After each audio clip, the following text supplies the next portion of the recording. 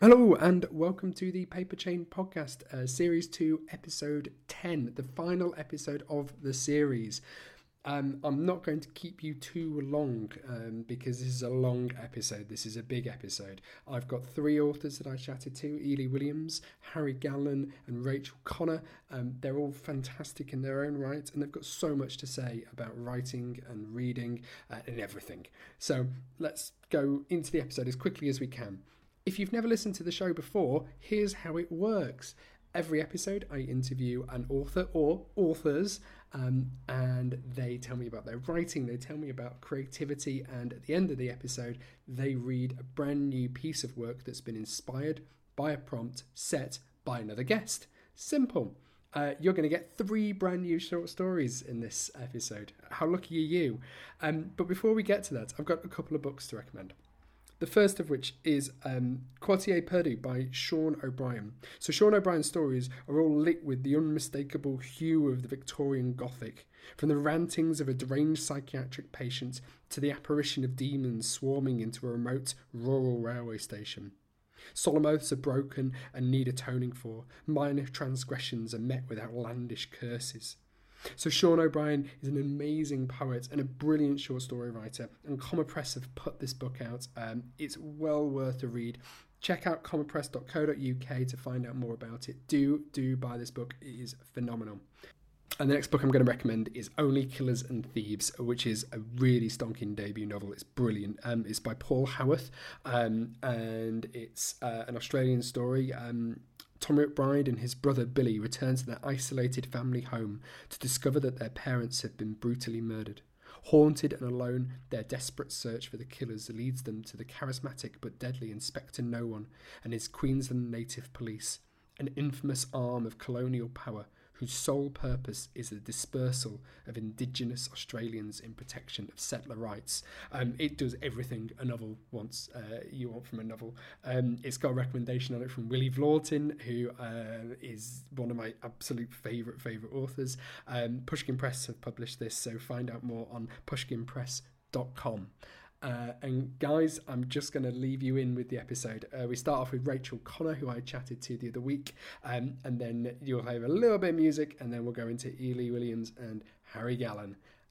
Thank you. Enjoy the show.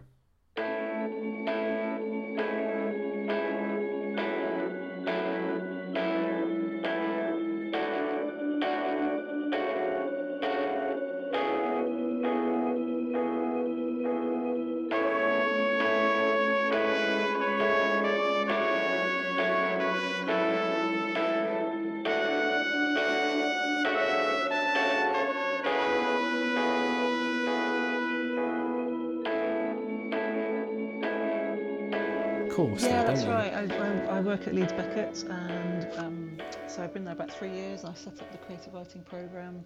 We're just about to work on an MA course as well. And, fantastic! So yes, it's really good. It's been developing really quickly. Lots going on actually. It's really good. Yeah, and you've previously also worked for Arvon as well, haven't you? You've done courses for them. It's interesting because I was at Edinburgh Uni talking to some students last week, and one of the questions that came up on one of the other panels that I was watching was about the sort of value of a creative writing course, and I'm guessing you must feel quite passionately about them.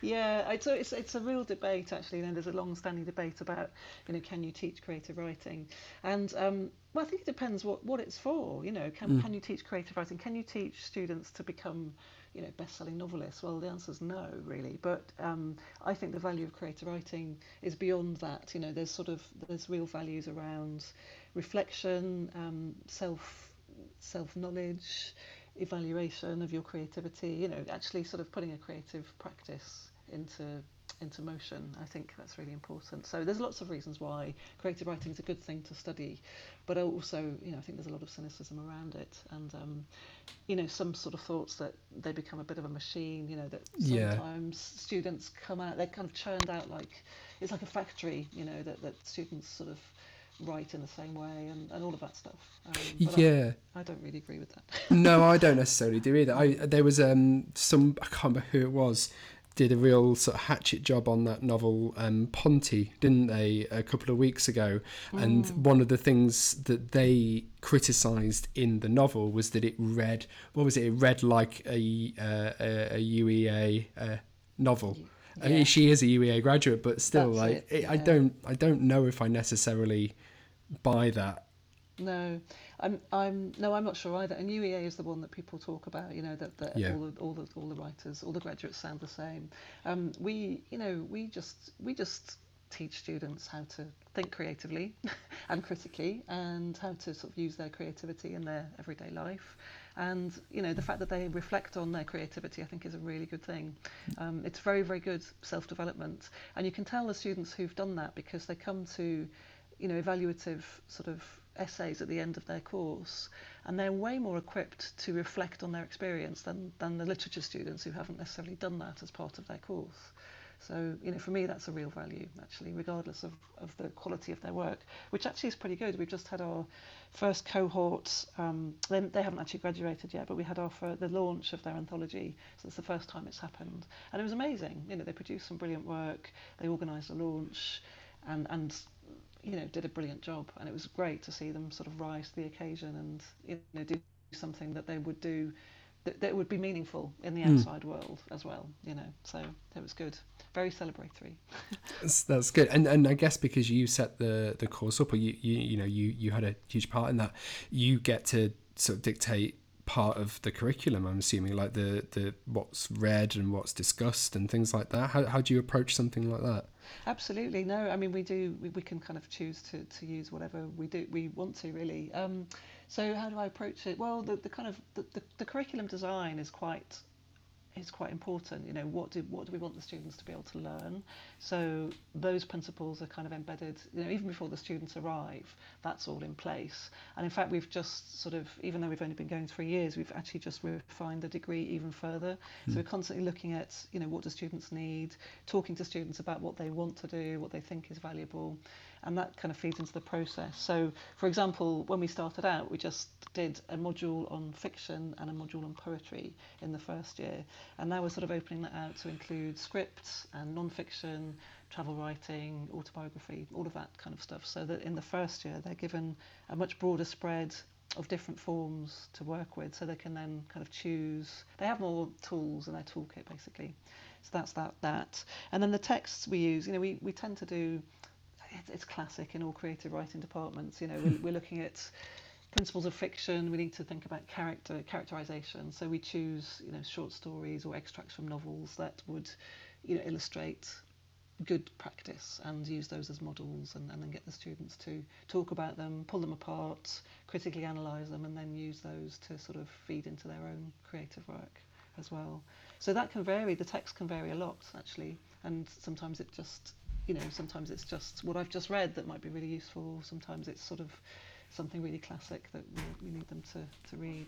Yeah. What's been like the most interesting story to teach? I guess that's a bad question, but has there been like a particular story or novel that the students have like really latched onto? One novel we have used is Sanjeev Sahot's Ours Are the Streets, which is his first novel. So Sanjeev was shortlisted for the Man Booker with his second novel, but we're using his first one because it's set in Yorkshire, and it's quite contentious in that it basically, the central character is a suicide bomber, or a potential suicide bomber. We never quite know. So it really gets them talking, and he's excellent on dialogue, really good on characterization. The students get really fired up, and Sanjeev came to talk to the students, give some lectures, so they kind of make a meaningful link with the author, which is always really valuable. So we're always trying to sort of, make that connection between what the students are reading on the page and, real life writers, and what they're doing, what they're up to. So that always works really well. That is really, really invaluable stuff. And do you find, I was going to come on to this anyway, but like, obviously you're teaching in Leeds, you're doing events at the Northern Short Story Festival. Do you find that the North is still a little bit missed out in terms of authors and presence? Like, is it harder to find an author to come and speak to students in Leeds? It isn't actually, because we've got a really vibrant northern sort of literary life. We've got so many writers who are willing to do that. So, for example, I'm hosting something for National Writing Day at the end of June, which is run by First Story, which is an organisation that primarily works with schools, but they're kind of broadening their reach and sort of diversifying a little bit. And so, National Writing Day. It was run for the first time last year, and we did a really successful panel.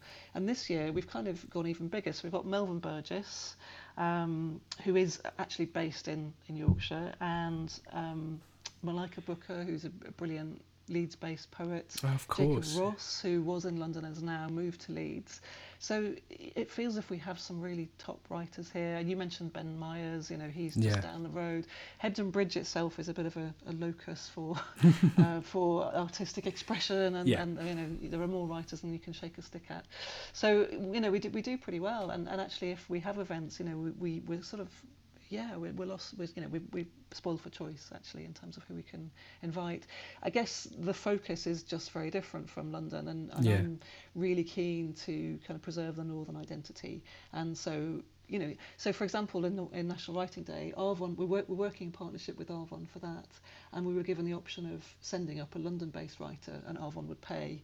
But I feel very strongly we need to keep it Yorkshire-based. I think that's really important, to kind of promote that identity in the north. I think that's hugely important. I mean, because the alternative is, especially if you look at it from like a student's perspective, a student looking at authors just coming up from London, it still paints a picture that London is the centre and where you need to be, and it just keeps that myth going, doesn't it? Exactly, it does. And also it sort of connects with the growth of independent sort of publishers as well.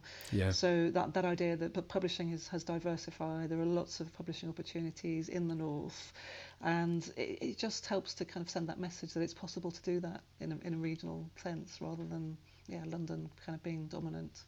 So yes, it's a positive thing, and lots of our students stay in Leeds afterwards as well. So it kind of makes things more realistic for them, gives them connections with the city, with the industry, with writers, which hopefully some of them will exploit after they leave as well.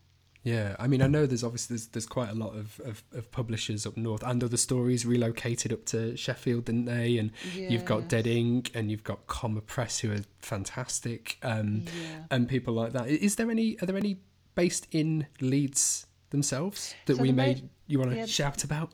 The main one in Leeds is People Tree Press, so it's People, P-E-E-P-A-L,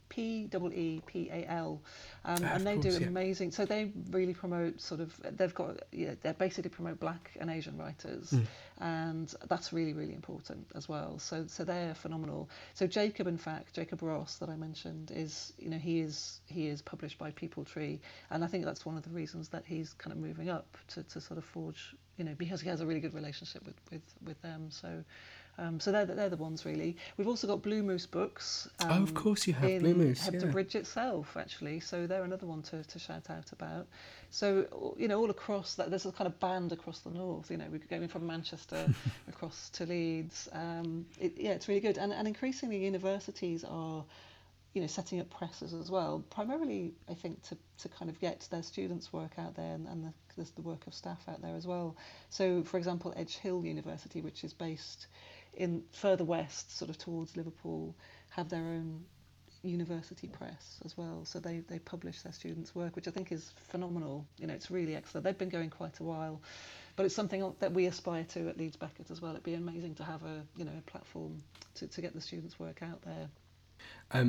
Speaking of sort of platforms to get work out, you've done a lot of different things in terms of writing. Like a lot of the time I talk to people who've had just sort of they do one thing. They're a novelist or they're a short story writer, but you've published a novel with Crocus. You've written quite a lot of short stories.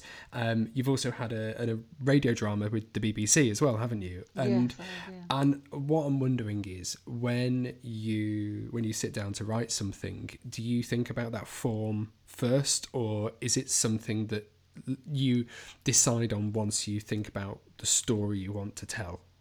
It usually emerges from the story. I mean, the radio drama was different in that I was specifically working. I was already that was going to be a radio drama, so it was working with the producer to craft the story to suit radio. And actually, radio drama it's just like writing a film script. Not that I've ever written a film script, but it's like a tiny film, and the structure is quite important. That setting up the story questions immediately, the first sort of paragraph of the script is really key in terms of keeping your listener captive. So in that case the form dictated the development of the story. But generally with fiction, what tends to happen is that I'll maybe start off thinking, oh, this is a short story, and it becomes something much bigger, and there's a lot more texture and depth to it that means that it's really a novel-shaped project, and vice versa. I've had sort of things that I thought would be longer, and actually, so at the moment I'm working on a novella which has kind of condensed quite dramatically from the novel that it was in draft form. So I think it kind of works itself out in the storytelling, really. I need to kind of dig into the characters, I think, to see where it's going, if that makes sense. Yeah, no, that totally makes sense. So what you're writing at the moment started off as a sort of novel length work, and now it's been pared back down to a novella. Yeah. That's this summer's work. Sort of vacation break is to kind of. I think I have a good idea now of what I need to do to it. So it's really, and I'm a fairly economical writer, I think, but this needs to be pared right back, stripped right back to its bare bones, and it's definitely a novella length thing. The other thing that I'm writing is another novel as well, which will sort of is like next in the queue, and that did start off as a short story, and then there's way more to it than that. So that's kind of the other side of the spectrum. Do you know roughly where in the novel the short story is going to fall? Like, is it just did you writing and go, this needs to continue, or is it something that you wrote and thought, oh, this is in the middle of a story? So the original short story will probably be the beginning of the novel. So in a way, it's a continuation of that. Whether or not, so that's at the moment. I mean, it's very early stages at the moment. Whether it will stay as the opening of the novel is another question. Sometimes what happens is that I'll start off as a short story. So the novel that I was talking about, the novel that's going to become a novella, when it started as a novel, that also started as a short story. And what happened was that the bit that I wrote never made it into the draft of the novel. Oh, okay. So in a sense, the short story was the kind of scaffolding for it. So it's a starting point. As long as there's a starting point, it's fine. So we'll see what happens with this other novel in progress. Whether that chunk of the story will remain. Certainly, the characters will definitely stay. But I think in writing that story, it's clear that those characters need more attention. So. Was it a similar thing that happened with Sisterwives then, or?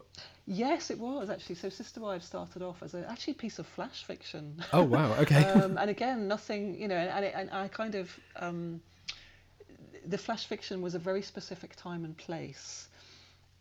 But in Sisterwives, in writing Sisterwives, it sort of emerged from that piece of flash fiction, and then I decided to shift it to a kind of quite a nebulous.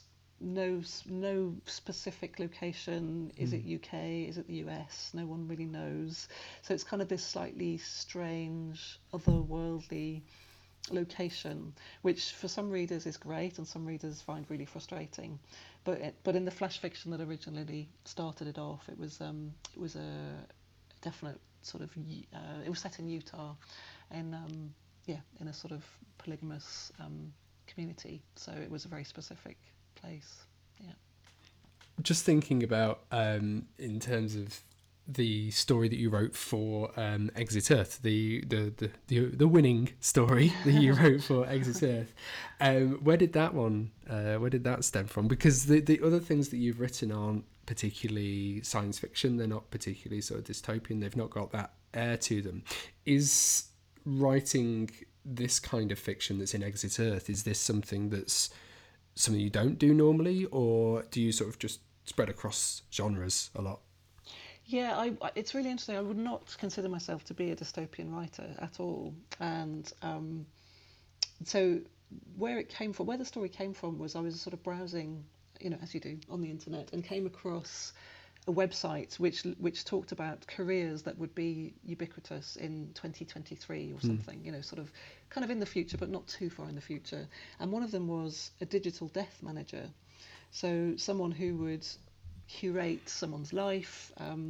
The thinking is that by 2023 we'll all have much more logging of our lives. You know, everything will be logged, which I think to some extent, depending on your age and your generation, that happens now. So teenagers on Snapchat, you know, in a way that is a kind of life logging, except that it's very transient. You know, it's not kept, it's not retained. But life logging is a thing. You know, people have these cameras on their heads that log their lives. Can't think of anything more tedious than having to curate your life log footage. But that's the idea, is that everything will become recorded, digitized, and so we'll all have this masses of material that will need to be sort of taken care of, plus issues around digital estates, you know, that we own material things that we write a will for, but increasingly we're owning digital stuff as well, you know, our Spotify playlists, or you know, our online books, or, you know, whatever it is, plus our online profiles. So this will become a thing, you know, people will be hired to manage this, and so that's where that came from. So by definition it was obviously set in the future. So I set it in a kind of an imagined future, but not too far in the distant future. Yeah. So not really science fiction. It's kind of, you know, it's a situation that isn't occurring now, but it's not. It's easy to imagine that it would happen quite soon. And I think in some ways the technology is already there. It's already happening. So that's where that came from, and that one very clearly emerged as a short story. Actually, that was always going to just be a short story. So that was interesting in terms of I had a very clear structure of how I wanted to work. Am I a dystopian writer? No. However, I so enjoyed that process that, interestingly, I think I would quite like to sort of pursue that further. And in fact, the story that I'll be reading is again set in the near future. So interesting. Yeah, so it's sort of it's kind of inspired me to stay with that.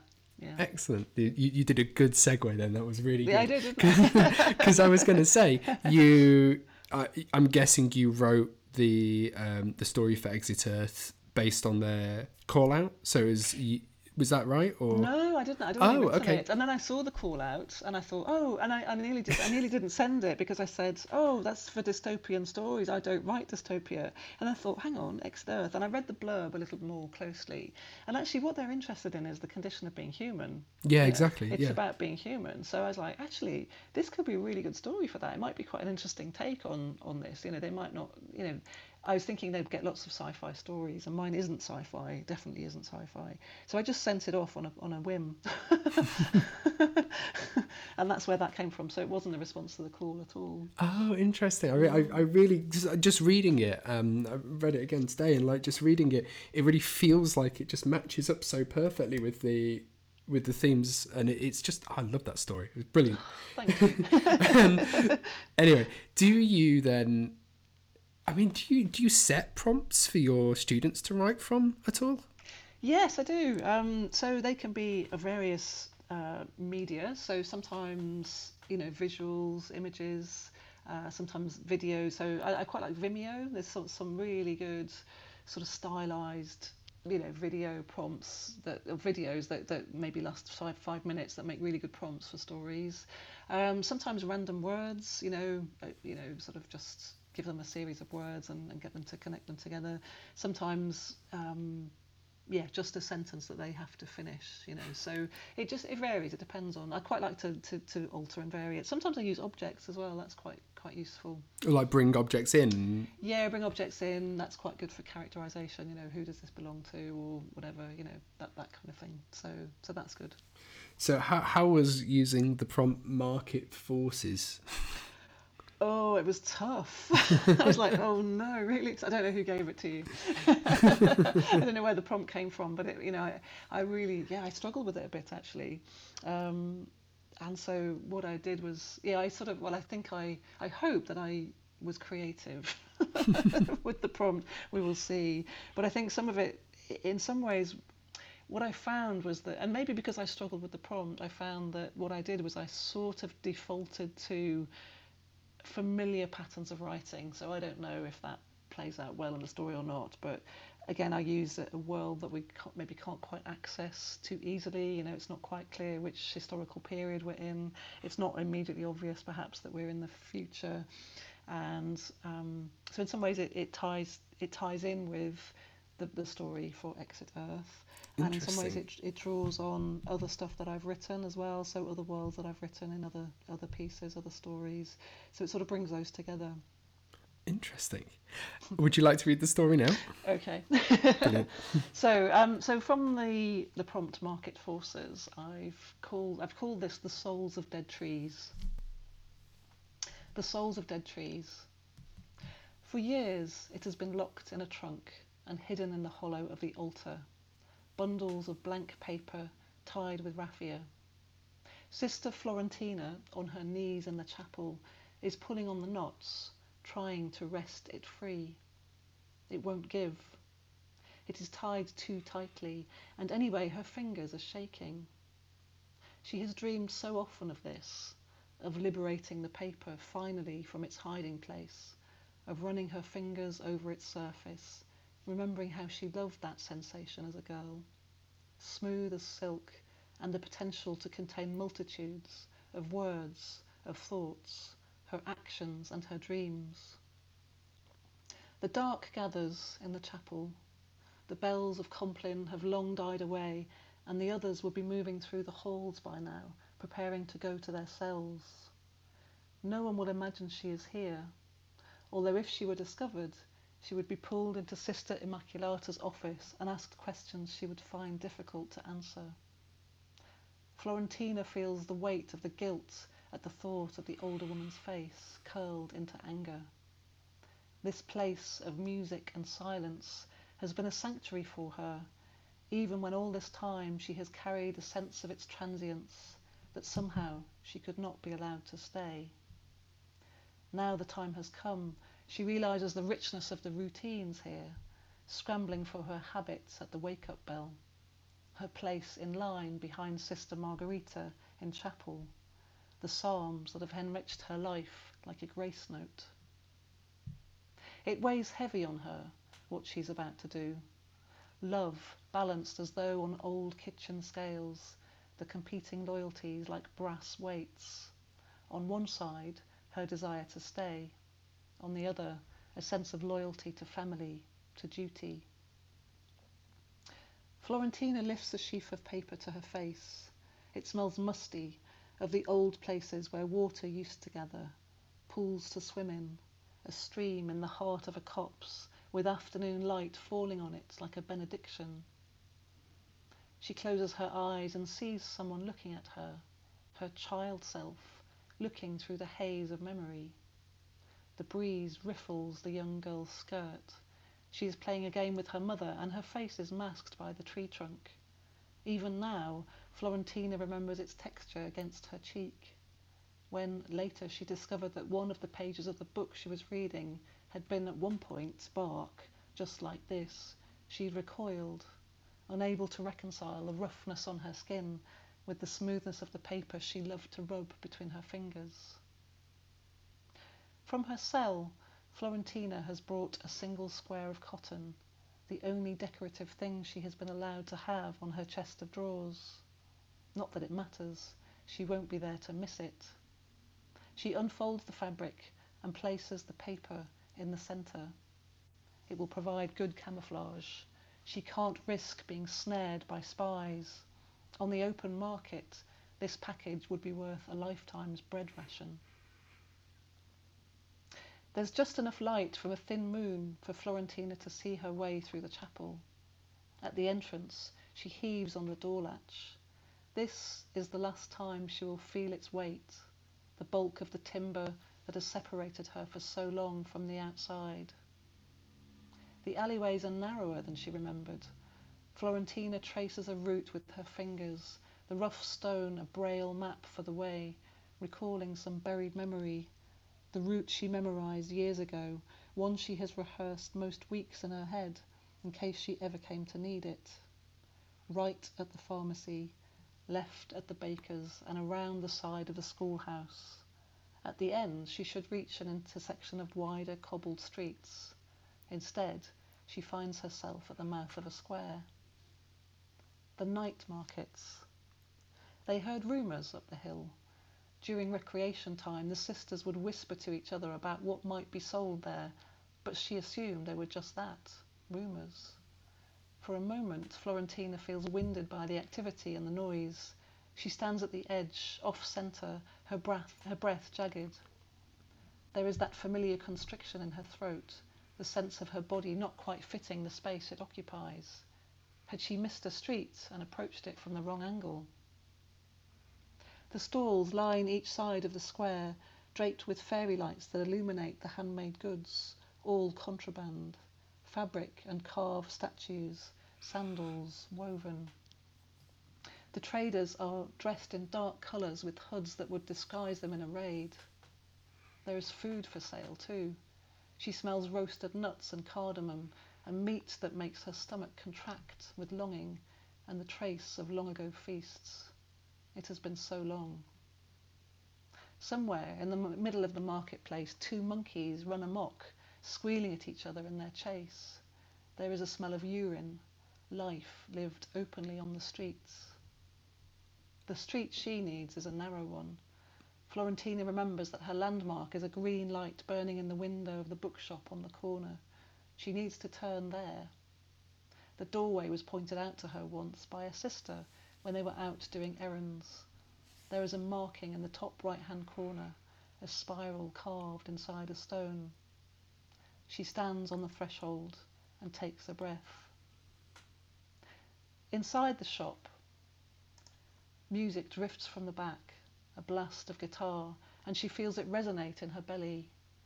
It's a shock to hear a different kind of music, anything other than that she's used to, the sweet, clear voices echoing through the chapel. The proprietor is standing behind the counter as she imagined he would be. He looks up when he hears her enter.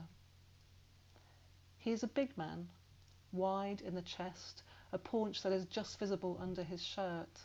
His sleeves are rolled up and they reveal forearms with dense black hair. He frowns when he sees her, turns to switch off the sound and swivels to face her. She sees herself in his eyes, a woman who is still young but whose body is obscured by her robe, obscured too by the gloom of the shop. If it were light, he could see her skin flushed from the effort of getting here. "You must be from up the hill." His voice is brusque, a statement rather than a question, and she feels it like an insult. Then she remembers that he has what she most needs, powers of exchange, alchemy. She nods. "Run away then, did you?" Florentina feels an intense fluttering in her belly, fear that she's misunderstood. She wants to explain why she has come and why this transaction matters. "I have something to sell." "Oh, you do?" He's toying with her, trying to wrong-foot her. Florentina sticks to her resolve. She approaches the counter and places the cotton bundle in the middle. She feels the relief in her arms, and only then realises the physical effort it has taken to get there. "I know what it's worth," she says. She's amazed by her own words, her courage. The proprietor unwraps the parcel. His hands look like they would be soft to touch, and she's surprised. She feels a sharp desire to touch them and see, fingers that might play a musical instrument. She looks away and into his face. She knows that after so many years, like a seasoned card player, he will have learned to mask his responses. For a few moments he says nothing, simply looks at the stacks of paper in front of him. Once, his glance flicks across to her, but she finds she is unable to read what is there. She wonders if he knows how much he's talked about, the information whispered through secret portholes. "Not the finest grade I've seen," he says. He sniffs. "I'll need to weigh it before I make you an offer." "Can you do that now?" The words come out too quickly and she sees the flicker of amusement in his eyes. "Yes, I can do it now. You women must have run out of food up there, eh?" She thinks of her mother, surrounded by a plastic container that keeps her breath separate from the rest of the world. The woman who raised her, kept alive in a bubble of unconsciousness. "I'm not going back," she says, "not to the convent." She bites her lip and feels a surge of blood to her face. He hasn't noticed. He's bending to take something from the cupboard, lifts it onto the counter. A set of scales. The bowl is metal, like the one her mother had when she was a child.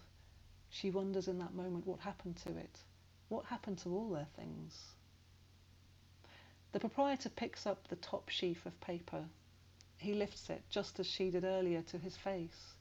Is it instinctive? Does he smell the same things she did, picture the same watery spaces? His expression gives nothing away. There's something keen about it, though, something inquiring. He sighs, and she thinks she hears delight, perhaps even longing. He puts the paper onto the scale. Florentina tries to read his face, watches a frown pass over it.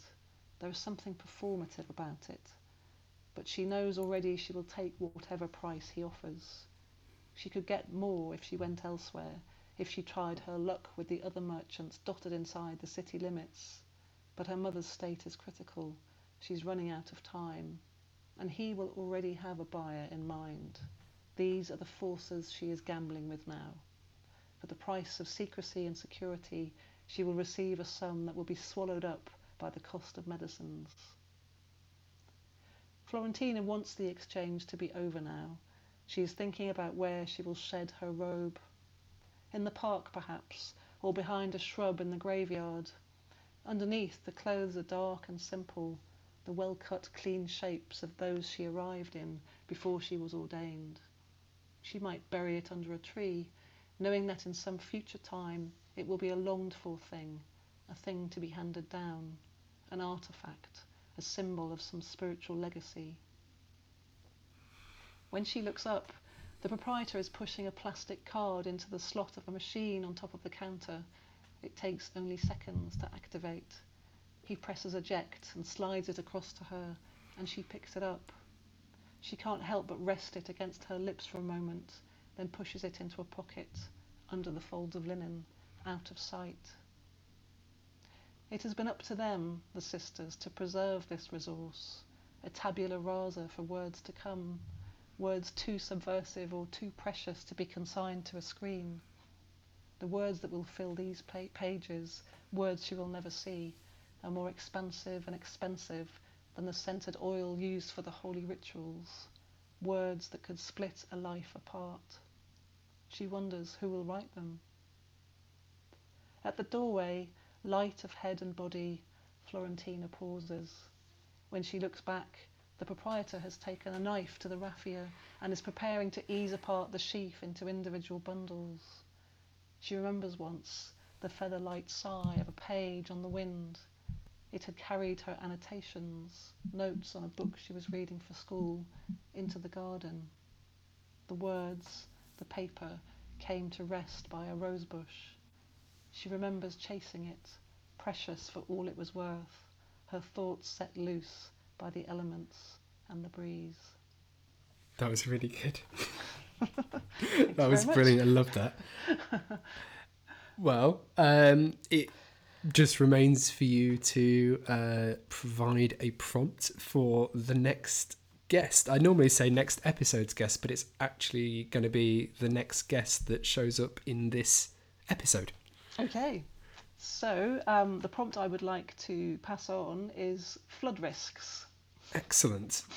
I'm looking forward to the listeners hearing what that story ends up being. I've heard it and it's fantastic.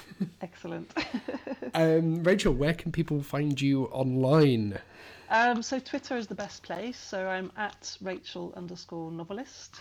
And I have a website which is sadly neglected these days, I have to say. But it's, there's stuff on there if people want to have a look. I've got a blog which I needs some updating, but details of all my work is there. So that's rachelconnorwriter.com. Brilliant. And you can get Sisterwives directly from Crocus? Yes, yeah, also Amazon, yeah, and there's a Kindle version as well, which is cheaper if you're a single person.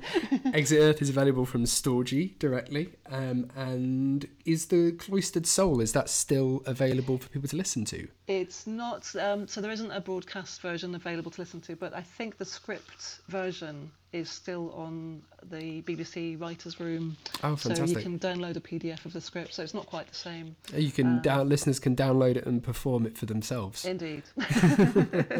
Excellent. Rachel, thank you so much. Okay, thank you, Cheers. Dan. Thank Cheers, you. Bye. Right.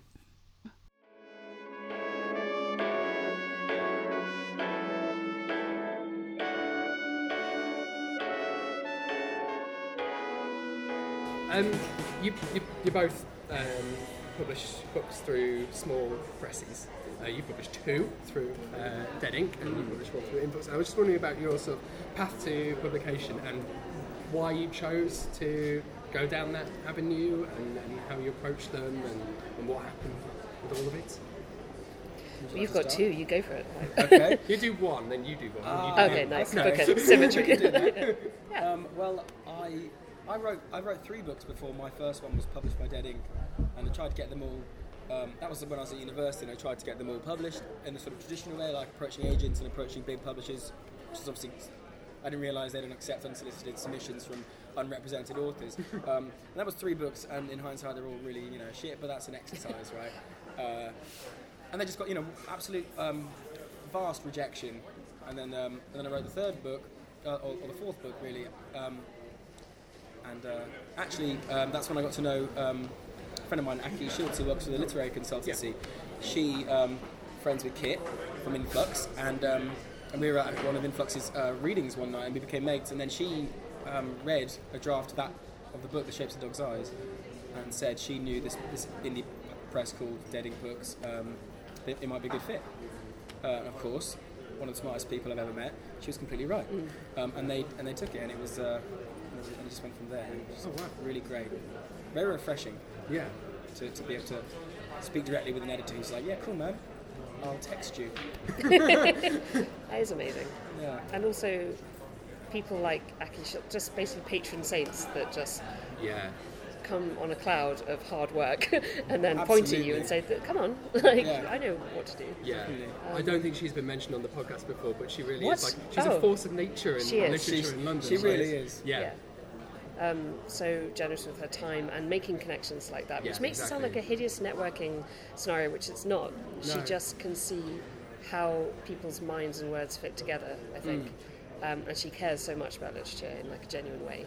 She does, and about networking for it, but in an accessible way for people who otherwise may not think that they could work in the literary industry as well. I think they just did an event at the Free Word Centre where TLC is based, Get a Job in Publishing Day. I think that was the hashtag. And it was just about getting as many people involved who might want to get as much information about work in the industry as they can. I think a few publishers, Dead Ink's one of them, actually sponsored a ticket for people who might not have been before to get the train there or something, which is cool. Yeah, they're doing loads of things like that at TLC. It's great. It's really, really good. They do so much good there, and she's running the place now, isn't she? She's work she puts in. I remember when I first moved to London about 4 and a bit years ago. I did a gig at Listen Softly London, Dom's night, and I did a choose your own adventure story that I'd written for gigs I used to do. And I pulled Aki up on stage to do the choose your own adventure, to be the chooser. Really good. And I had no idea who she was. The patron saint has a patron saint. It's all good somehow. It eats itself. That's fantastic. Because that's another thing, is that and indicative not only of the kind of reader and champion of reading that Aki is, but she will go to these events. And that there are so many events going on with people that not only want to listen but also want to write, have a vested interest, but get involved both ways. And I know with Influx Press, I think I first met Gary when he came to a reading. It was a poetry night reading that someone on my MA had organised. They'd very kindly said, "Oh, I guess we'll take prose writers as well," at which point he then regretted everything. But and it was through that Gary asked whether I was writing lots of short stories, and then asked whether I was writing a collection. Again, it's through this these people that are out there and are listening and are waiting for. They know the stories are out there. Which obviously also has a hell of effort on their part, but also luck on our part. that they're out there seeking these things. So that's how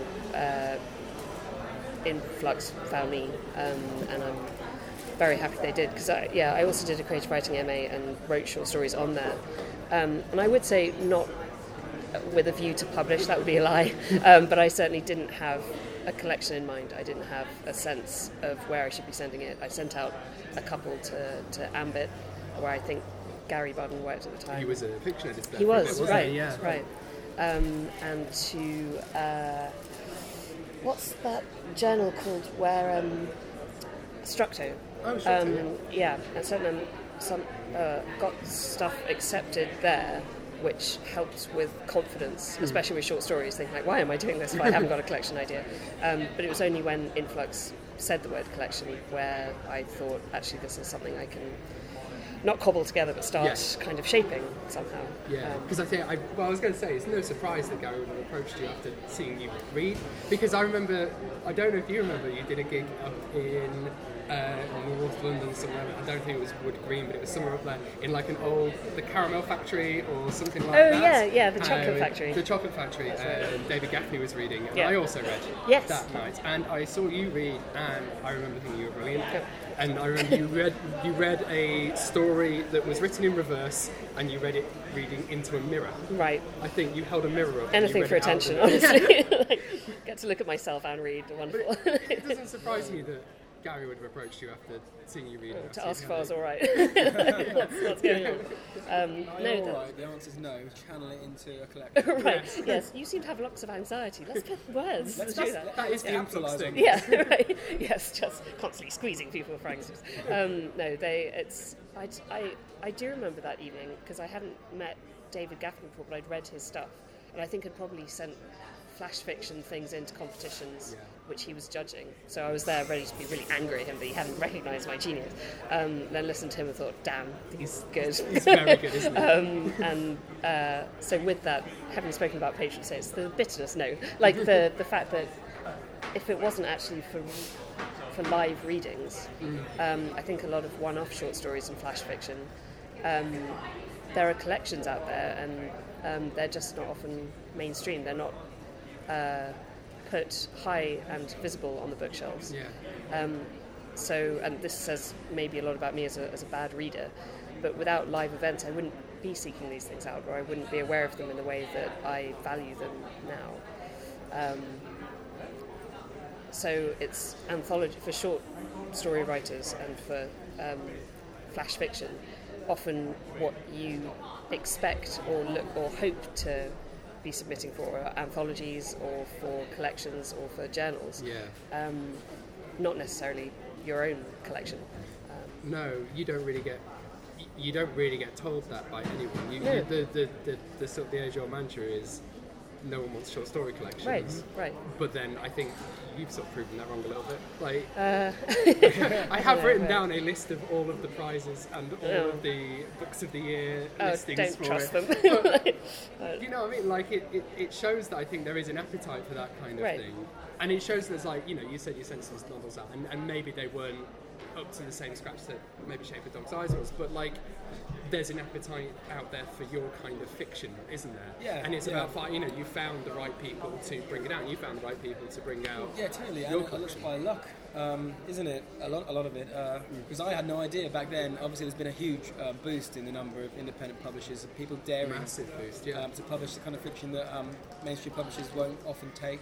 I had no idea that was available back then. Yeah. And a lot of people don't. And people are starting to realise in the last couple of years there are other avenues to go down, other ways to sort of get your voice heard, people who can help you do that, which is really great. Yeah. It's definitely a more refreshing boom than it was, like, I guess maybe a decade ago, when it was more about self-publish on Kindle and all that, and that was the big thing that you could do, and that's where all the where you put all the stuff that doesn't fit in a traditional sort of publishing shelf, I guess. I still get asked about if I meet people or they ask about, and I say about the books. People often ask you, did you self-publish, or is it a Kindle book?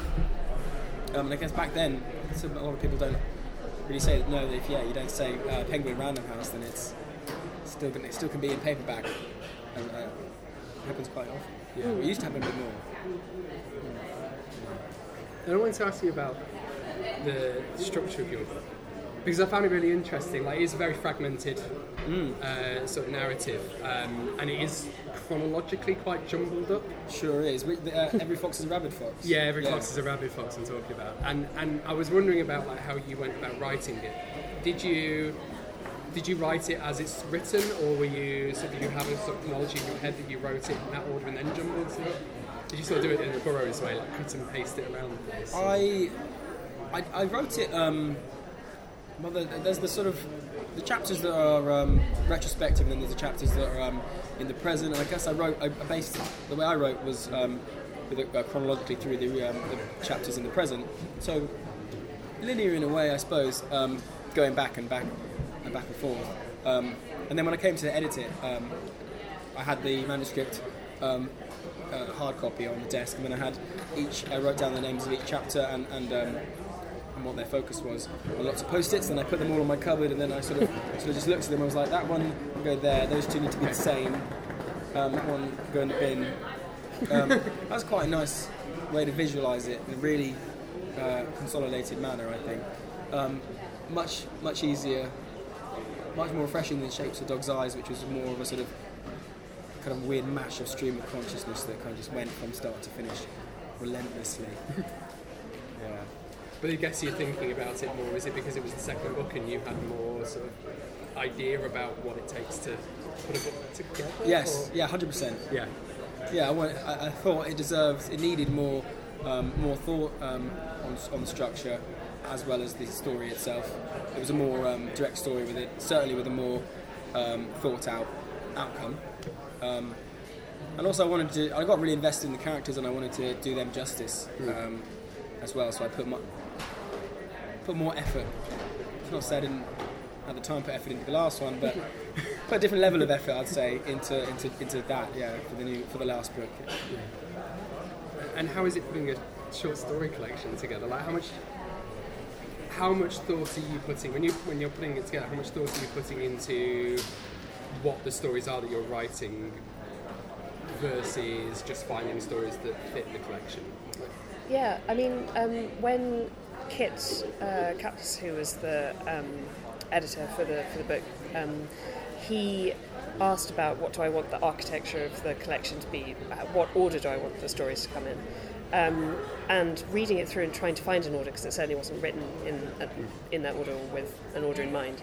Just the number of themes that, if I was being very self-absorbed and writing an essay about it, be like, the themes that emerge are, but it was just hideous rather than being a kind of an interesting thing. It's just like, oh God, they're all about small animals. I can't have those two next to each other. But they're all about it, and they're all about just someone staring at a wall and trying to think abstract, interesting thoughts.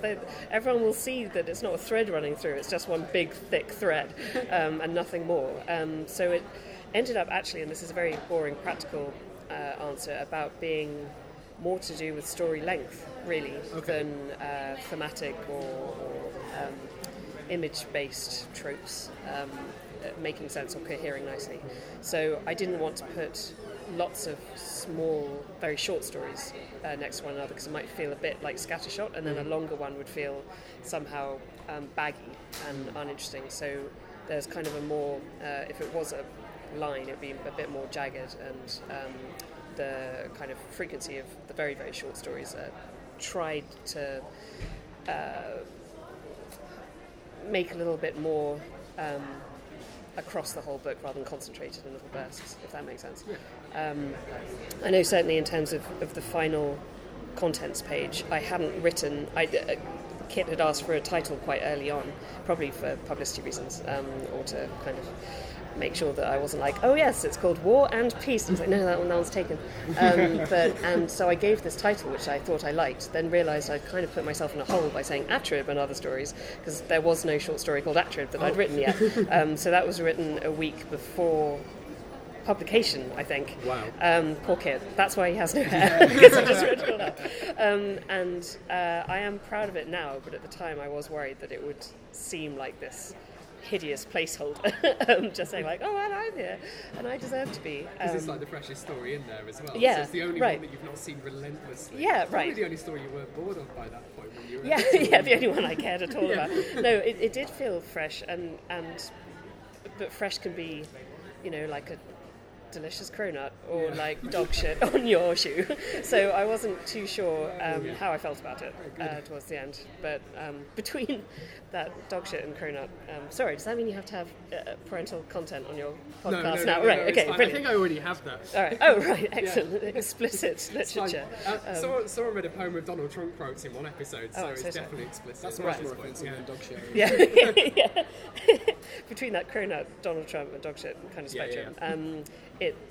It's probably the one I'm most scared of now, though, just because I'll look at it again and be like, oh, if only I could winkle that one out or carve it a bit, carve or winkle. Do you do that often? Do you look back at what you've written and read through it again? I try not to. I often can't remember what's in it, which is dreadful. I'd love to be able to think like, oh yes, that character, that was who I was that day, and it will never leave me. But if I do read through it, I will wince more than I'll pat myself on the back. Do you read through? No, really. No, unless I'm doing a reading somewhere, I'll pick a. I've got a few in my one of my copies, with post-its marked out ones that are good to read because it's quite a difficult one. Parts of it quite difficult to read in public. It's quite stream of consciousness, isn't it? Yeah, and like parts with like long dialogue and things like that. So I try to avoid it because there's a typo or there's an error. And I was like, I could have changed that bit. I was like, to avoid. No. Some things do slip through the cracks, don't they? Yeah. You've not read it in full since. No. It's quite good. You should. I've heard good things. Yeah. I haven't got the vast list of accolades that your collection has. No, but you've still got. Do you have the list? Did you bring it with you? Did you lose it? You lost it. He lost it. Yeah. I've got novella at the Saboteur Awards for Shape of Dog's Eyes, right? Second place. And longlisted for the Booker Prize as well. That was nice. Yes. Yeah, which is great. This is a better book, so. What's that about, guys? I'm just kidding.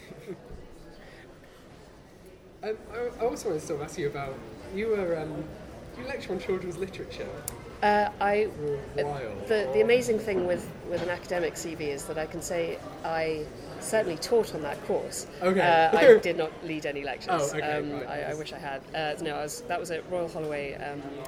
Adam Roberts, who I think is a writer you really admire, he was, which is why I said it in that hideous name dropping, like Adam, Dr. Professor Adam Roberts, and he was leading the course, and Nisha Ramaya, who's a poet based in London, and I were lucky enough to be the sycophantic visiting lecturers who were leading seminars for students. And that was a really great course because a lot of the teaching that I've done has been based on creative writing courses and with those workshops and seminars, and I haven't taught literature for a long time, and being back as a reader rather than talking maybe more about craft, I really enjoyed it again, maybe in a selfish way, and my students will be like, well, I'm glad you enjoyed it because we hated it, but it reminded me a lot about why I enjoy literature, and I do feel sometimes that with my writing hat on, or the writing hat on, the writing pen, it somehow becomes about post-its on wardrobes more than it is about what the reader gets out of it. Again, this probably says more about my anxieties and stuff, but it was really nice to be back reading again and working out why a book can be teased apart and disassembled, rather than seeing that there's something I should be doing in order for it to be read. Absolutely. You can get easily sort of stuck in the mindset that you need to write in a specific way that can be saleable. I remember having guest lecturers on my MA and even BA in English, where we have creative writing seminars, and industry professionals who worked in publishing houses would often come in, or sometimes another author, or they, not so much the authors, but the publishing professionals would say, you need to be able to think about where your book's going to go, what shelf stacking Allstones, and you need to go to your market. And this character, like rainbow arcs and like pyramids and all these things to structure a book in a way that would make it a bestseller. And I have certainly got into a position where I'm like, I should go to this and do this and this. Like, well, I kind of really want to, because it's just kind of want to do that. Yeah. You've got to remind yourself to do that, and I find that I get too wrapped up around that and not actually writing anything. Yeah, right. And I also at the same time realise I've taken a break from actually reading. So stop doing that, read something, and you sort of get back into that zone. Then you're like, okay, and then you just go back to writing. You feel a lot better. Yeah, no, exactly. It feels a lot more real. Yeah, and I completely understand why lecturers would say, think about your writing career, think about your literary career, and think about the bookshelves, because often, certainly as a student studying creative writing, I felt, wait, is this indulgent? Why am I doing this? But it then swung too far the other way. And it was like, well, you haven't written anything, you're not reading, you haven't got the fuel or interest in this anymore, you're scared you're not going to be published, and that is different. So no, I agree with that, and definitely I found when I'm reading less, both my writing is worse and I do far less of it. So being forced along with my students to read a syllabus and making connections there for the children's literature course, I really enjoyed. Do you see, like, are there particular authors that you know you can pick up and will get you right back into that sort of frame of mind to write? So no, I have that. Yeah. Like, I really do find that with some authors. I'll just read a book and I'll go, I remember how to write a story now. Right. I find, like, Ali Smith, Yeah. I tend to read it, go like, damn you, Ali Smith, and then try harder. She would probably be my go-to author for that, because she also writes in such a kind of, I don't know, if I say tender and comforting, that makes it sound comfy. It's not. But it's unsettling, but also so nuanced and taught, like a hug should be nuanced and taught, that there's always something there that will either show you how to edit the work that you've just been doing, or make you try harder for the writing you're trying to go to. So she'd probably be the person I'd reach for on the bookshelf. I don't know. I sort of go through phases, depending on what I want to write about. So I'll be trying to read around a subject from authors writing in similar ways. So there's often several, depending on what era I'm in, depending on what I'm writing on. For instance, when I started the book I'm working on at the moment, I was reading The Gallows Pole by Ben Myers. It's great. Absolutely outstanding book. And that did that for me on days when I hadn't read any of it, or I was sort of wanted to write, but I couldn't really get in the mindset. I'd jump back and read a bit more, and then be like, oh yeah. And so other contemporary authors, Gary's collection, Hollow Shores, that Denning published. Fantastic. Yeah, that really got me in the mood for what I'm really interested in at the moment, which is writing with landscape more in mind than I'd ever sort of done it before. But over the last decade, who did I go back to? I've gone back to, not for a while, Kurt Vonnegut a bunch of times, because he's a very whimsical, economic writer, and I just find that very, I don't know, appealing. It puts you in a good mood and makes you think, well, I kind of wish I'd done that. Yeah. I found it quite interesting reading Attrib about like how small the stories are. Yeah. Like my favourite story in the collection is the one, I can't remember the full title, the kissing story, or thinking about kissing from the painting. I can never remember the entire title. No, it's all about just thoughts unfurling far too long, so the titles kind of go with that. But that's what I quite liked about it. The story take these very, very, very tiny moments and then just interrogate them sort of relentlessly.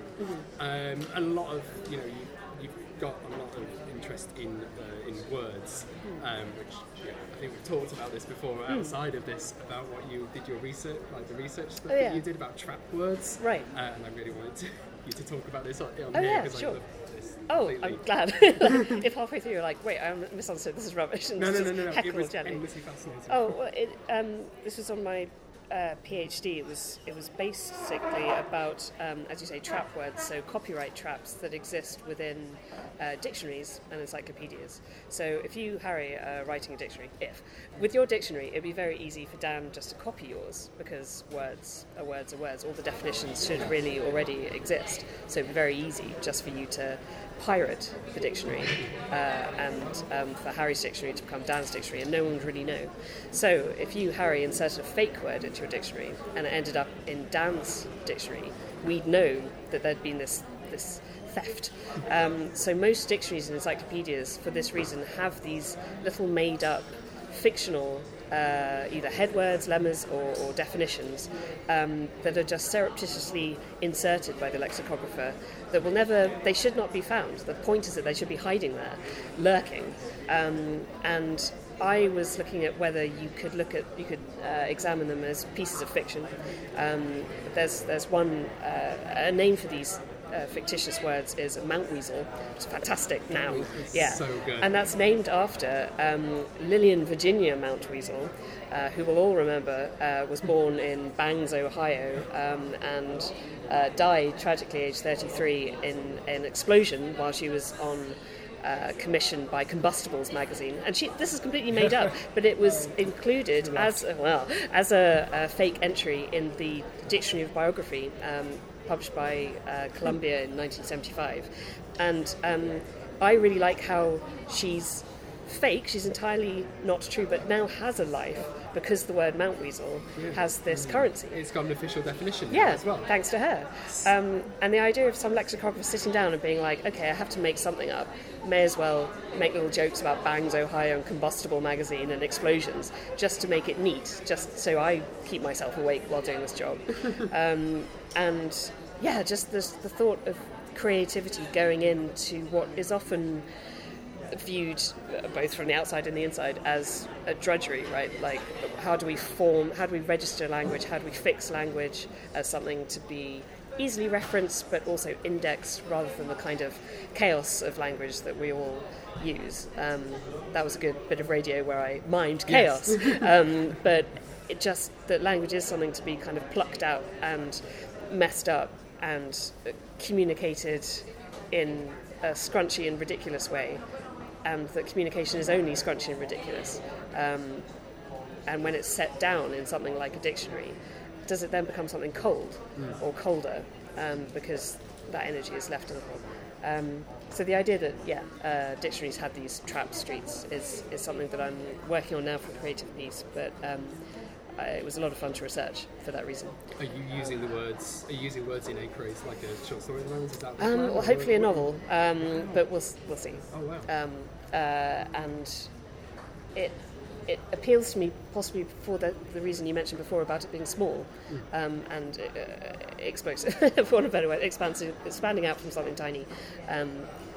But for that reason, the idea of writing a novel about it, or the idea of writing a novel, I'm very frightened of. I don't know, Harry, whether you started writing short stories or always knew that you were going to write a longer form, or a bit of both. I started with novels. Yeah. Didn't get very. The very first novel I started was got about 3 pages in. Okay. I was like, don't know what this is about, so I kind of really stopped and didn't really go back. And then I started working on short stories before returning to novels. Yeah.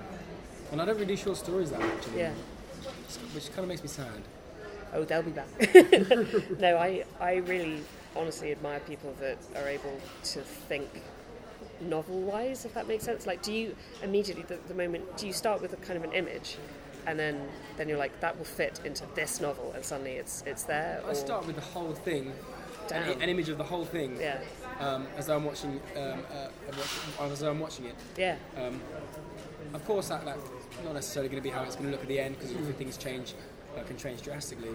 But I start with the whole thing, so I've got then this mad impatience to get it all written down as quickly as possible. Okay. I actually prefer the editing process where I can read through and change stuff. It's kind of more fun than actually typing it up. So that's kind of how I started. But there's room to play with that. I find my admiration for short story writers is that you can condensing a lot of that in certain types of short stories. That seems very daunting to me. What we all need to find as writers is like a form that we both, because I find novelists and short story writers often saying, oh, but I wish I could do that, I'm very daunted, but how great. So we need to find one that we can just abjectly hate and say, no, thank God I'm not writing a pamphlet. Like, what's that about? But we can't. No. Someone bring one to me. There must be one in this library. I don't know, because you write novels and short stories. Yeah, both. Mm-hmm. Yeah. But it does require a change in the thought process. It does Right. require a completely different approach. And often I know going in what it's going to be. Okay. I was talking last week and in the last episode to Tali Thompson, the sci-fi author, and he was saying that he doesn't know. His approach is, I write word for word, always I write whatever the hell I want, and it becomes the length it ends up being. Right. And some stuff he said is, his last book, which is a novella, started off, he thought it was going to be a short story and it just turned out to be longer. Right. And I really admire that. I love the fact that he can just go into something and it just becomes the thing that it ends up becoming. I can't do that. I think I have to know, or at least know the size of something. Like I know I'm telling a big story, or I know I'm telling a sort of snapshot of something, and that determines its length. I remember being very daunted by the idea of having to write a book. If you want to write a book, it's going to be published between this. They used to say, maybe they still do this, between 80,000 and 100,000 words long. And I remember writing my first published book was 55,000 or so. So you're technically a novella. Yeah, I guess and that's then, like the award. Yeah, and Every Fox is a Rabbit Fox is only 49,000 words. And before then, and the reason I sort of accepted this is because a lecturer said to me, just it's enough. When you feel like it's enough, that's how it should be. Yeah. And that's also what independent publishers are really great at. They're really good at sort of looking at the work for the value that's in the language as opposed to the value that it's what it's made out of. Yeah. Right. It doesn't You have to look at something like Aaliyah Whiteman, right? And the way that Unsung have been, how good they've been with her. And she's only brought out novellas, but they've got the depth and complexity any novel, they'll stand toe to toe with best and stuff. Right. It's brilliant that that they'll still publish those things. It's great that Dead Ink will still put your books out when they're technically novellas. It's fantastic. Absolutely. But what was that original thought behind Every Fox is a Rabbit Fox then? The sort of the initial spark that made you start writing? I went to see a film at the cinema with a friend of mine called Hyena. And it's about set in London. It's about this small group of narcotics detectives getting embroiled in corruption charges, and they're they're confiscating drugs from drug dealers, paying off other drug dealers, going home and taking the drugs by themselves. And there was at the opening. It was just this lonely shot. The shot of this lonely, sad-looking detective, who's one of the main characters, at night walking through his kitchen, completely bare kitchen with cupboards open. Kind of mostly empty cupboards, and he's walking out to the balcony and smoking a fag. And I just thought, and it's just like a box of cornflakes in his cupboard. And it looks so forlorn. So I thought, and I don't know why I thought this instead of detectives, but I thought, I wonder what a hitman has in his cupboard. What's on his shopping list when he's not out shooting people?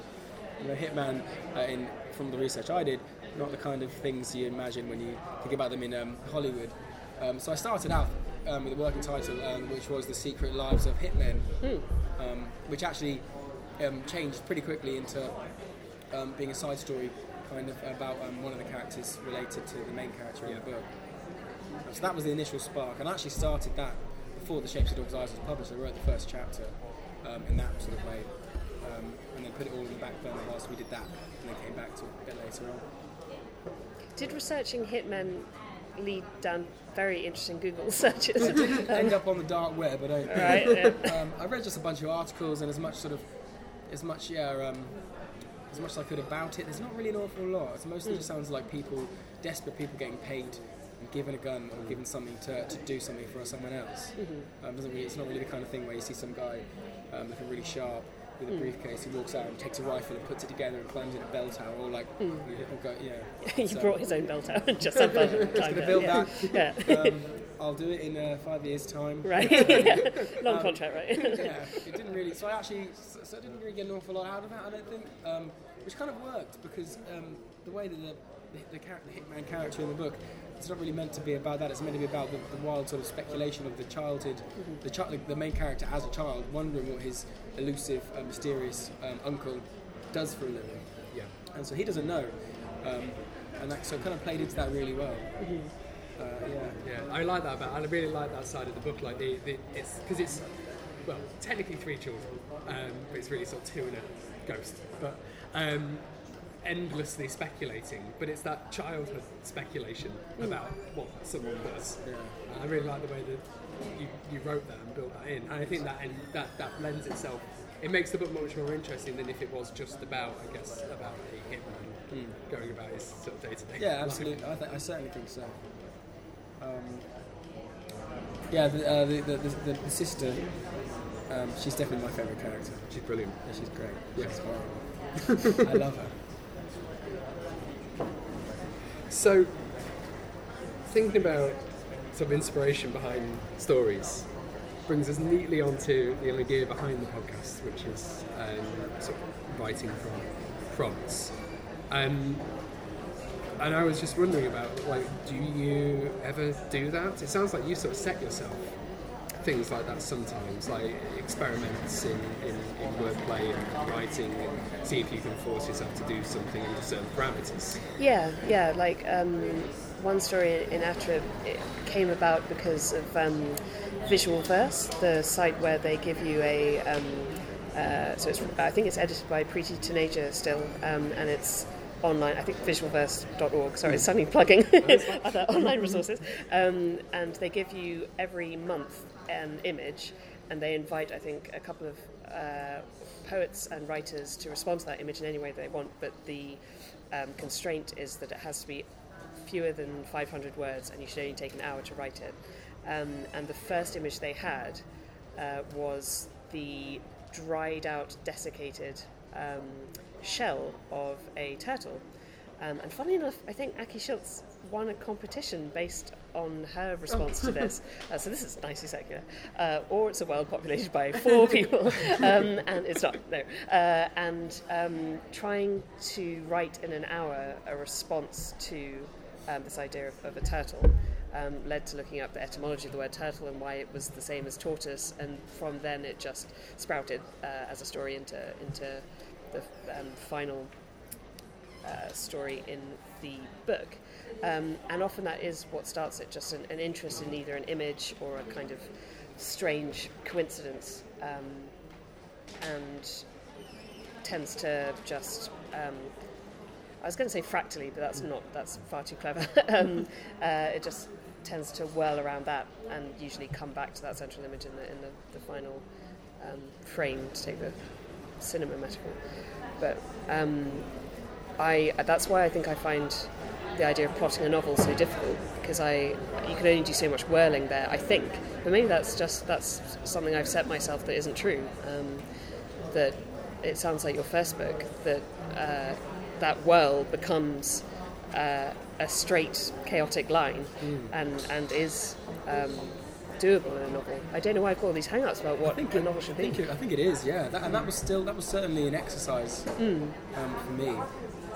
And a great thing to sort of realise it can be like that as well. Things can become so convoluted if you get wrapped up in trying to plan them. That's what I had been doing for too long with the one I'm working on at the moment. And one day I just thought, well, I've just got to start doing it. Yeah. And when I started doing it, I was like, that's okay. Yeah, turns out. It's going to be alright, maybe. Yeah. I don't really sort of take prompts usually, or not one. Prompts, it's hard to say. I get maybe ideas that could be prompted by things in around me, or things I see, I guess. I don't really necessarily pick anything out. Not in the same way as you might get prompted by by a theme. Yeah. Like for this. I have done in the past. I find it quite fun to do that, but I don't sort of do it for myself when I'm trying to work on a book, say. Usually because when I have the initial idea for that, it changes quite a lot by the end, and I don't really want to have to keep it to something if it wants to change, which is often the case. Do you find that it limits you then a bit? I found I've been constricted. I found I've been constricted in the past by trying to do that. Or I've been able to do it and then not felt that it's kind of met its full potential. But that could just be my own shortcomings that I hadn't got past as an author. So I try not to do that. I like to give myself deadlines, but with as much space on the side as possible. How long does it take you from first conceiving the story to first draft? Every Fox, I wrote the first few pages of the first chapter, which turned into a different chapter eventually, in the beginning of 2015. Stopped, so there was a lot of dead time because of the shapes of dog's eyes, and then in February 2016 started it again, rewrote the first bit, and then I finished the first draft in 4 months. Oh, fantastic. Oh, wow. Surprisingly long. Not long, short. I was like, short. no, the other one.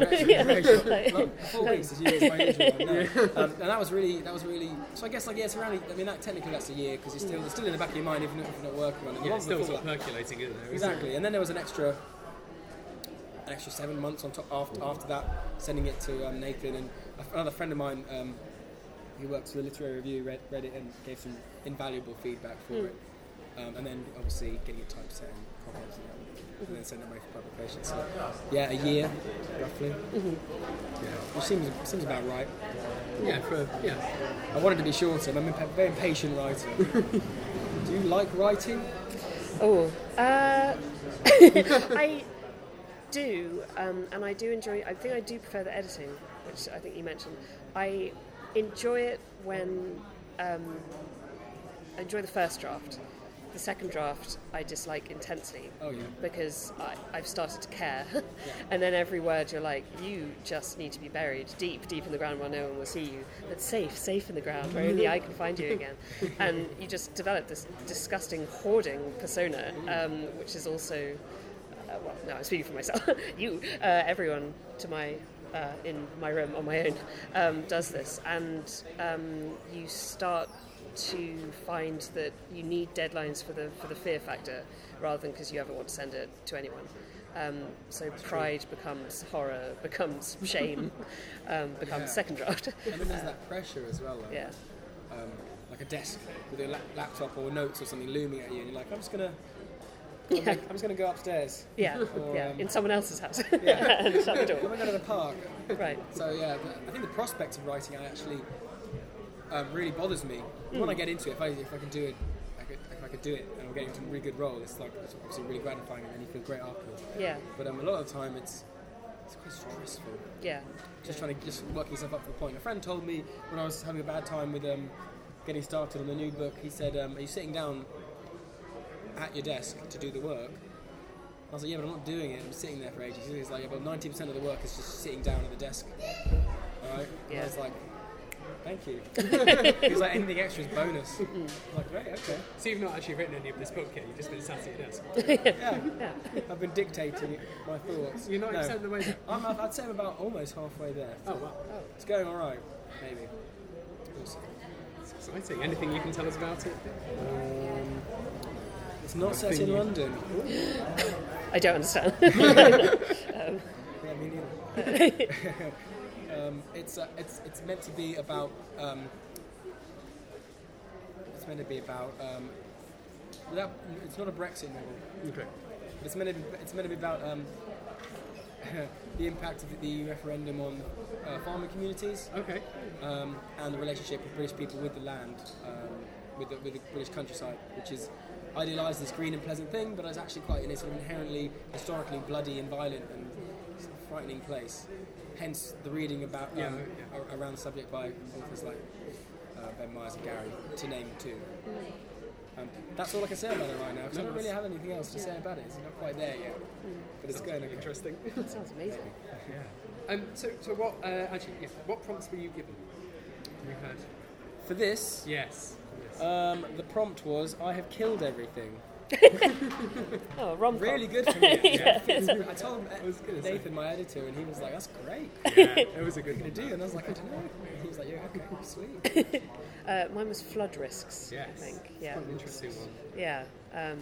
Deluges. Which was given to you by a third guest for this episode who is being recorded separately. Oh. So, yes. Okay, in a water chamber somewhere. Yes. Okay, interesting. How much thought did you put into what you were passing on as a... Shall I say what I'm going to... You can say what you're passing on, yeah. I can't remember. Have you got it written down? Yeah, you heard that one. Yes, the mould keeps growing back. which I really like as Yeah. well. I've got a mouldy bathroom. Fantastic. And I've got Prompts, a right? very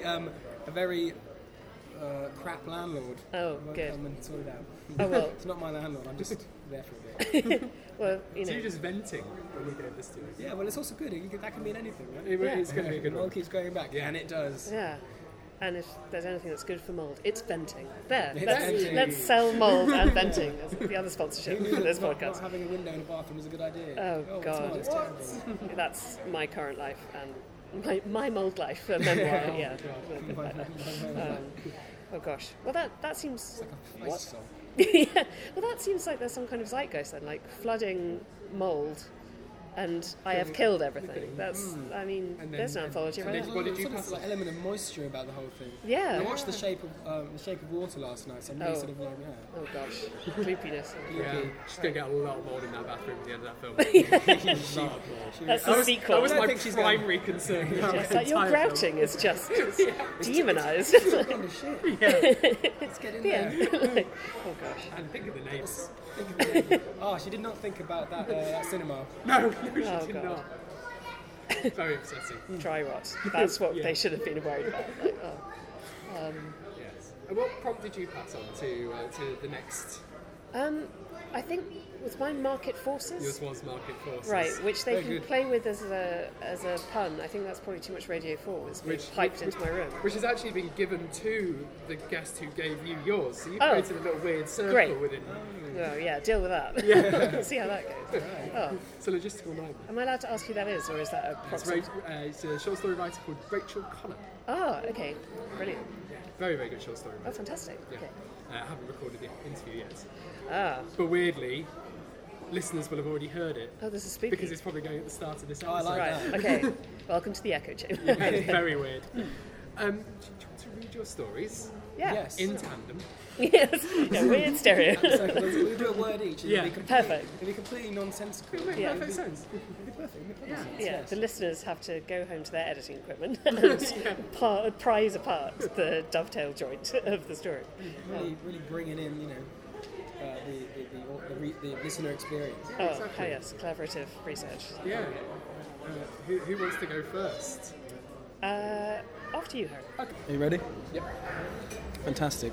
This is called Everybody Should Come with an Instruction Manual.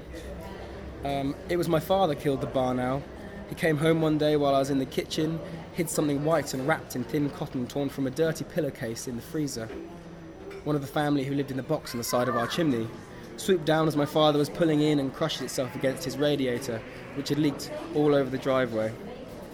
I don't believe it had been snowing, but for some reason the bad insulation caused the frost to grow like mould and consume the kitchen, expand and crystallise every fork and knife in crisp white powder, and outside it was night, but in my father's headlights the snowflakes reflected warp speed light faster and faster until something white with a brown speckled back swooped too low, chasing mice, and died upon impact. It stayed there in our freezer for months, and though my father reassured us that he would get the barn owl stuffed, he never did. Instead he left. Returned every second Friday with PlayStations and mini scooters and tour-side hockey in great cathedral parks, pretending to him that I didn't spend long nights awake on strange bedroom window ledges checking his car hadn't gone again, counting seconds into minutes and minutes into hours and hours into days, until eventually there was nothing left between us. The pavement walks and prepubescent migraines with aura, the worry, the return to mother, the owl that stuffed the freezer. I was hooked. But still too little. Big enough to catch insects, but you can't stuff them though. So I just dug up ants' nests instead. In the summer, learned their colours the hard way, got bitten and tasted white bars of soap so thin my mother was barely able to wash my mouth out with them when I swore. By then the owls had evacuated the chimney. I wanted only to spend long hot afternoons soporific in search of field mice in barley and wheat fields, which barely reached my shoulders, terrified as those tiny fragile creatures of combine harvesters lunging through the fields, running and diving for tram lines left by tractor tyres, stinging nettles and the sticks I cut from the trees to shave their heads, 6-inch nails, rotting rubber, lying down and in the dry, cracked canyons beneath the harvest canopy, watching long lines of ants rehoming themselves after fleeing from my tyranny. I killed the robin, though not directly, not technically. That was an air pellet fired effectively by a young cousin whose own father was not a fan of killing, and therefore hadn't taught him how to do it respectfully. "You shot a robin?" I asked him. A robin, yes. You must never shoot a robin. Just a robin? Not just a robin, all small birds. But a pigeon's okay. Oh, a pigeon's great. But I don't understand. Then it is me who has killed him. Him? The robin? Of course it was male. They're aggressive. Net peckers and snappers of vertebrae. Murderers for territory. Cute on the outside, whimsical. Tame and so ready to trust. I made him bury it. He buried the robin in the ditch beneath the upturned roots of a beech torn down in bad weather. Wrenched out of the soil, too dry to hold it any longer. Too lazy. I sent him home to think about what he had done.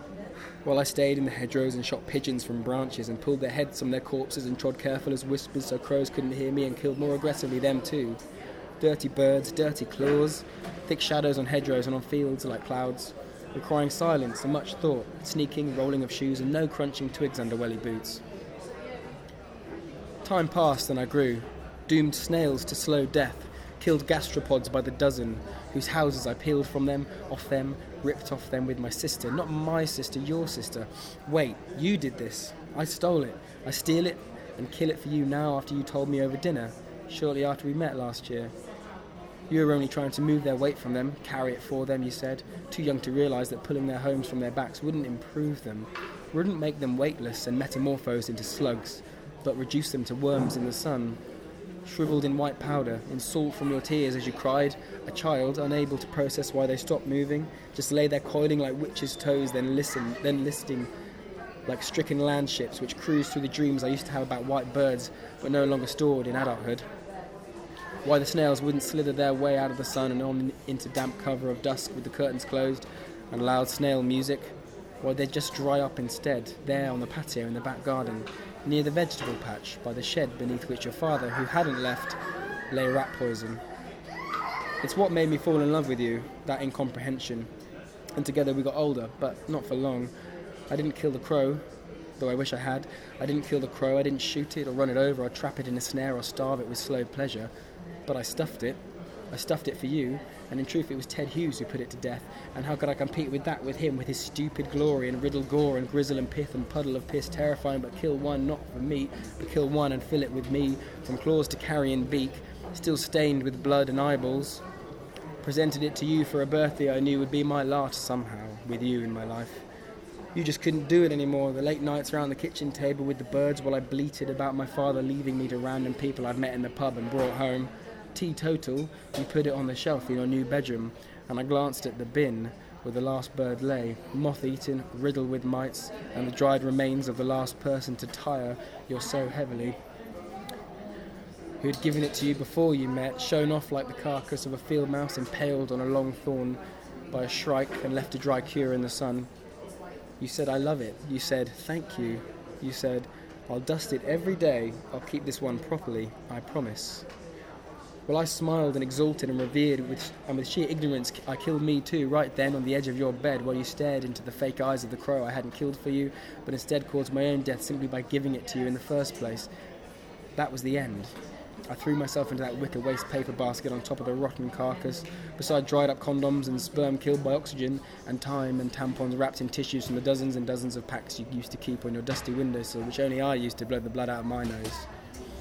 When I left, I hadn't expected to ever walk through those doors again, and after it happened, after you called me to meet and expressed your regret that I couldn't work out with you, gave me the stuffed bird back, and I imagined you on that day waiting by the window in your bedroom, holding the crow and watching me through the window as I got in the car and drove away, the child I never wanted to be, abandoned twice. I took them home, the birds, and the birds all talked to me. They sang heavy and mawkish and brought conversation that I felt no part of, but entertained for years nonetheless. Dead round my table, perching on windowsills and stools and on top of cupboards, while round all manner of utensils and with knives chopping rind and sucking ham, I slowly climbed back inside myself, fizzing, dribbling goo from my nostrils, all the birds squawking and coughing feathers like hairballs from cats. The mummified owl, coughing hard frozen pellets that left ice on the floor, so that all the others said, oh, are you also all a tenor? The robin tweeting at 1,000 revolutions per minute, the sound of its refrain, something about the Tories or Jeremy Corbyn, gurgling through an open neck wound and tiny feathers sodden with blood darker than its breast. The feral pigeon, bobbing a head no longer attached to its diseased grey neck in time to Whitney Houston, and the crow, who I'd imagined watching when it was still alive as it was laid, and hatched and grew and flew and was shot from the sky. Watched still as it fell slowly, spinning awkward and ragged and flapping with slackening control. Still alive, just alive. A battle-worn Jolly Roger cut loose from the top of a mizzen, floating down and raising a minor dust cloud in a stubble field waiting to be ploughed, now stiff and motionless beside the microwave.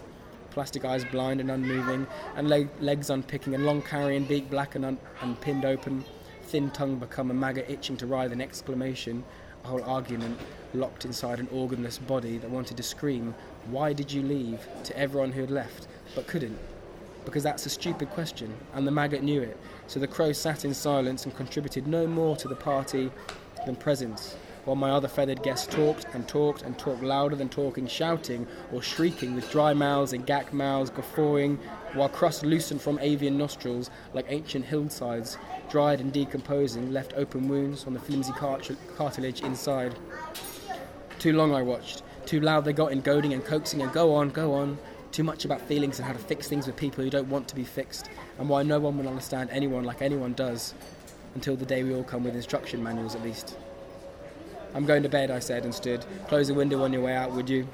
"Sure," they said as one, "but we'll all be back tomorrow." And that's that. That was great. Thanks. God, you wrote such a wonderful rhythm to it, like all the sentences. I didn't read too fast, did I? No. Okay, I was trying not to. I was told, you told me this, Aki. Read as though you in your head you think you're saying it really slowly, but it comes out at the right pace. Okay. That's what Yes. I try to do that. That's always been the rule I've heard as well. Yeah. No, it was. Yeah, you read well. That was great. Thank you. And more mold. Hey. Yes. Yeah. Big theme at the moment. Yes. Yeah. Yes. Someone I know has some taxidermy that's going mouldy, and that's the most frightening. Whoa. You're like, I'm over the fact that this is dead already, that's fine. Like, in fact, there's something kind of stoic about it and beautiful and fragile. And then for it to go mouldy and to have mites in it, I'm like, no, you've had your life. Stop Yes, now. it's like, stop doing that. It's gross. I found a bat once, and I was like, oh, this bat looks like it's injured. And I was like, it's just moving a little bit. No. Because you can see through bat skin, and I looked really closely. Guess what it was full of? Maggots. No. Yeah. So stopped. Moved on. Oh gosh. Not great. I'm not sure I'll move on. I'm stuck there forever without that. How does taxidermy go? Read a story about it. It's a problem. Yeah, let's go. No, more. Taxidermy go mouldy. I don't know. I think if you don't treat it properly, if it doesn't have the right. I think dust mites just get involved. Right. Yeah. Okay. Nothing. Yeah. I don't think it starts to sort of rot, just deteriorate into like Yeah. as far as I know. My Yeah. friend did a taxidermy class a couple of years ago, and he did a mouse, and he gave it a little top hat, and Jaunty. was doing jazz hands. Nice. It's quite impressive. God, so if that top hat starts tilting forward as mites gently, just kind That's of bow it fantastic. down. We need to go into the Natural History Museum and replace all the rodents with top hats and do jazz hands. There's no chorus line of it. Oh, bloody hell. Like in Babe. Just like Babe, Yes. like Exactly like that. Babe in the City, the taxidermy years. Like, Jesus. Oh. Wow. Like, Childhood destroyed. yeah, there we go. Yeah, just give back. This is Flood Risks. She was reading, or trying to read, a newspaper article over someone's shoulder. The tube swayed, the tube train, so everyone swayed. Elbows in her back, stretched and unshadowed lines of damp evening office wear against her ear, the usual. Her thoughts were everywhere, the usual. She had read earlier in the day that over 47 million litres of water are pumped from the London Tube each day, enough to fill a standard leisure centre swimming pool, 25 metres by 10 metres, every quarter of an hour. And they had been in between stops for a quarter of an hour, and she had only had the same sliver of a view of the same newspaper page in all that time. Everyone standing on the tube had their knees locked in the same, tube train tension. Everyone sitting clutched their bags and looked downwards so the standing passengers would not catch their eye. Everyone was too warm and shameful and swaying between tenses, between stops. Standing or sitting, holding newspapers or trying to surreptitiously read newspapers, everyone was also making the same sighing cluck when the train announcer apologised for the delay. The subheading to the newspaper article she could read ran, "Fortunately, no seeds were damaged." She could not see the actual headline. She tilted her head and swallowed some of London's recycled air. Seed, seed, seed. The subheading, Fortunately, no seeds were damaged. Seed, seed, seed. The brakes on the train made a panting seed, seed, seed noise. Fortunately, no seeds were damaged. She read it again. She liked gardens and granary bread. Seeds. She had seeds in her teeth this morning on the commute in when the crush smelt slightly more like Rush shampoo. Although she still could not read the story, she was glad that somewhere no seeds were damaged. She thought that should be a subheading for every news story. For example, Harry Potter opens on New York's Broadway. Fortunately, no seeds were damaged. County cricket, Hampshire, Derbyshire versus Middlesex and more. Fortunately, no seeds were damaged. Seeds were smooth and small and hissed en masse, she imagined. As a teenager, she thought, she kept thinking, as a teenager she had once gone out with a boy who had played in a band, and the band and the boy were not important, but he had a tenor sax and a didgeridoo and a rainmaker and all kinds of alert Freudian slippery anguish instruments in his bedroom, and she remembered when they broke up, she sawed right through the inverted commas rainmaker stick, the tube of thick dried cactus that sounded like a sweet storm when you put it on its end, and she had found that the stick was filled with seeds and thorns and pebbles. She thought it was a seed in her teeth this morning. She hadn't actually looked. She had tested its edge with her tongue between her teeth and the slimmest curve of her little finger's nail until it winkled free. Perhaps it had been a pebble or a thorn rather than a seed. She thought about, as she swayed, the number of teeth in this tube train. She wondered if anyone knew. Okay, so Victoria Line, 8 carriages, total capacity around 1,000, seated 250, standing 750. The train kicked into life and swayed a little more, and the headline on the article shifted into her view over some pinstripes. The headline ran, "Doomsday Seed Vault Meant to Survive Global Disasters Breached by Climate Change." She remembered that she had once collected all of her teeth and buried them. She thought that maybe the tooth fairy could give her a better price if she had them in one big bulk, and she had put them one by one into the tumble dryer because she thought that the tooth fairy wouldn't want wet or damp or blood-dried teeth. And she remembered that the tumble dryer had broken and she could never tell her mother why, but she had found all the teeth in the lint drawer later, and she had brought them together in her hands and buried them, thinking that they might sprout. An announcement on the tube platform told her to always carry a bottle of water. She should have. She felt dizzy as the train kept swaying. She read on. The seed bank designed to preserve the world's crops and plants in the event of global disaster isn't prepared to withstand the greatest global disaster facing our planet, global warming. The train swayed again. She kept her eyes trained on the piece of paper. Melting permafrost on the Norwegian island of Spitsbergen, where the Svalbard Global Seed Vault is located, has seeped into the seed bank. Seeped, said the train's brakes. Seed, she said to herself. Someone caught her eye when she said it. She kept reading. It raises questions of how the structure, how the vault will be able to survive in the future as the Earth keeps warming. A normal adult mouth has 32 teeth, she thought, normally, which, except for wisdom teeth, usually have erupted by the age of 13. She doesn't know why she associates the word tooth with the word eruption. The cool taste of mouthwash, the word mouthwash, seed, swilling, the way that young people's teeth take over one another in their skulls, across their gums, popping out. She thinks about Pez dispensers and fresh things like mouthwash. Memory of her breakfast and its seeds between her teeth crams in, and all the sighing commuters seem to sigh in time with one another as she sways, and they all sway. Unusually warm temperatures in the winter have caused rain, she read, and the permafrost has been melting. It was not in our plans to think that the permafrost would not be there, and that it would experience extreme weather like that, said the person from the Norwegian government who owns the vault. She thinks of a vault filled with seeds. She thinks of all the seeds in all the teeth on the tube train. She sways, and the paper sways, and the paper turned. The page turned, and she imagined the tube filling with water. Then she imagined it filling with seeds. She was taller than most, and she'd have the final inches of air in the ceiling if it filled with water or seeds. She felt awful for thinking like this. She felt awful for reading the word doomsday on a tube train. It felt irresponsible. She imagined a shark weaving its way through the press of commuters in a tube train filled with water, pressing on, getting from A to B. She did the calculation. Say there are today 986 people on the tube train on the Victoria line, and we all have a normal amount of teeth, say that's 32, that would be, and she's always been good at maths, that would be 31,552 teeth in this tube train, so many seeds to get stuck in there. And the carriage swayed, and the lights burned a little brighter suddenly, and she felt her pupils in her eyes tug a little inward as the newspaper page turned again, and a new headline stacked up in her thoughts and bloomed full-blown. Sorry, I stuttered a little bit. That was excellent. Yeah, just tube trains. What's that about? Too much commuting, I think that's what's going on. I really hope someone listens to that story on the tube. Yeah, and then just vomits on it. No.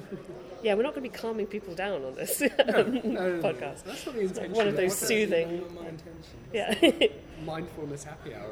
Is anyone in the future going to come back and say, these are two authors that I go back to read because they've started, gives me sort of sense of comfort? Yeah, right. I'm not sure. Yeah, settle down with a nice cup of tea, put my feet up and just cry.